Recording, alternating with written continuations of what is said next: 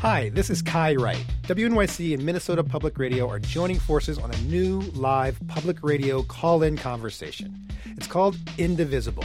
This is Indivisible.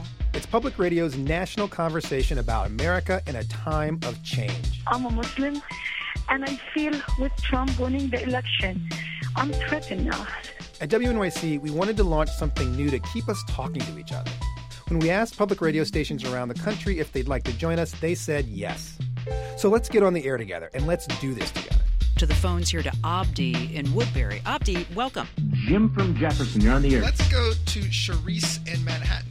Indivisible will run for the first 100 days of the new administration, beginning on Monday, January 23rd, and airing Mondays through Thursdays from 8 to 9 p.m. Eastern for 14 weeks. Indivisible will feature a different host and focus each night, bringing listeners across every divide together to weigh in and participate in lively, candid, and inclusive conversations. Tune in and plan to call in and participate.